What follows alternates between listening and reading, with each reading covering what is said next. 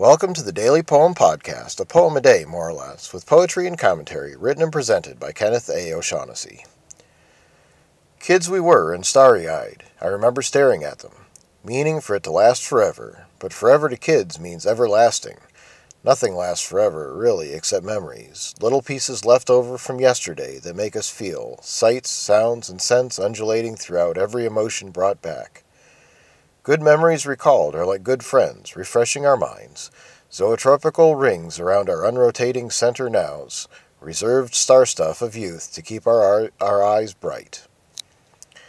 Today's poem is about the memory and the effect that it has on our present. It uses the same acronym as the first acrostic poem I ever wrote that I can recall back in college.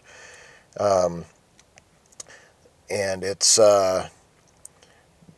writing it specifically on this day, not because I know whether or not I originally wrote that one on this day, but this was the day that was considered the our day of the one who is acrosticized here.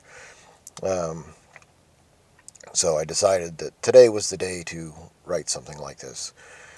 And one other note about the poem, the first line, I was pleased to have thought of a reference to Ray Bradbury, one of the greatest writers to have ever lived.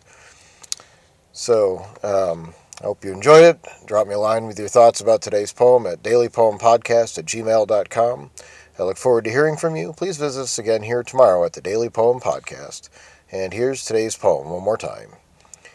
Kids we were and starry-eyed, I remember staring at them, meaning for it to last forever, but forever to kids means everlasting. Nothing lasts forever, really, except memories, little pieces left over from yesterday that make us feel, sights, sounds, and scents undulating throughout every emotion brought back. Good memories recalled are like good friends, refreshing our minds, zoetropical rings around our unrotating center nows, reserved star stuff of youth to keep our eyes bright.